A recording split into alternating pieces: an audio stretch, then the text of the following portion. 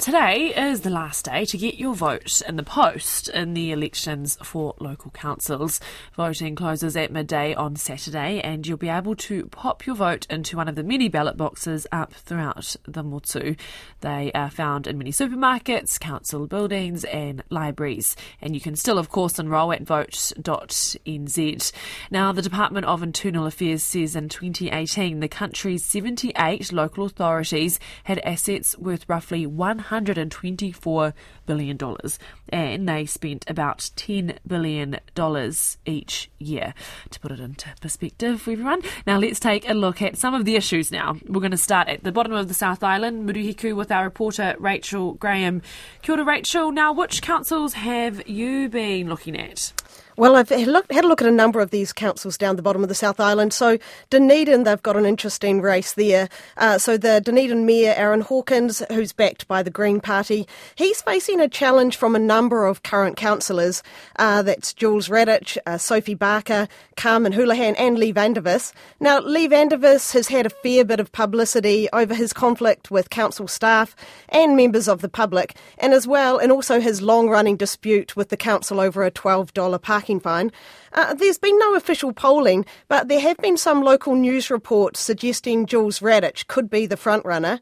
Aaron Hawkins' mayoralty has pushed for Dunedin to be more family-friendly, more cycleways, playgrounds, and a redevelopment of the main street. But not all of this has been popular, and there's been a fair bit of pushback against it, and also against Aaron Hawkins' style. And just going a bit further south, Rachel, the incumbent mayor is facing a battle in Invercargill. In Invercargill, the long-standing mayor, Tim Shadbolt, he was first elected mayor of Invercargill in 1993. He was defeated in 1995 but re-elected in 1998, and he's been the mayor there ever since. In the last year, there's been questions raised about his competency and about his use of expenses, but Shadbolt has pushed back and said in turn that he feels that he's been bullied. He's not showed up to any of the candidate debates, saying he doesn't need to, as people know him. He's up against the former Deputy Mayor Tony Biddle and the current Deputy Mayor Nobby Clark. It was Nobby Clark who was pushing for a vote of no confidence against Tim Shadbolt. And another high-profile candidate in Invercargill is the broadcaster Marcus Lush, who has lived in Southland since 2002. He won by a landslide when he was elected as a councillor last year in a by-election. That'll be interesting. And now Queenstown, they are definitely in for a new mayor there. Yeah, they are. Mayor Jim Bolt, he's served for 2 terms, but he's not standing again. Obviously, COVID disruptions have caused massive issues in Queenstown, with a lot of government focus on the region.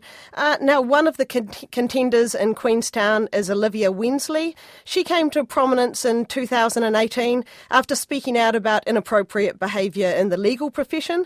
She's currently the chief executive of business group Startup Queenstown. Also running is John Mitchell. He's a former Labour Party candidate, but now running as an independent. And the only current councillor running for mayor is Glenn Lewis, who says his experience around the council table, he says that'll be really useful for the job.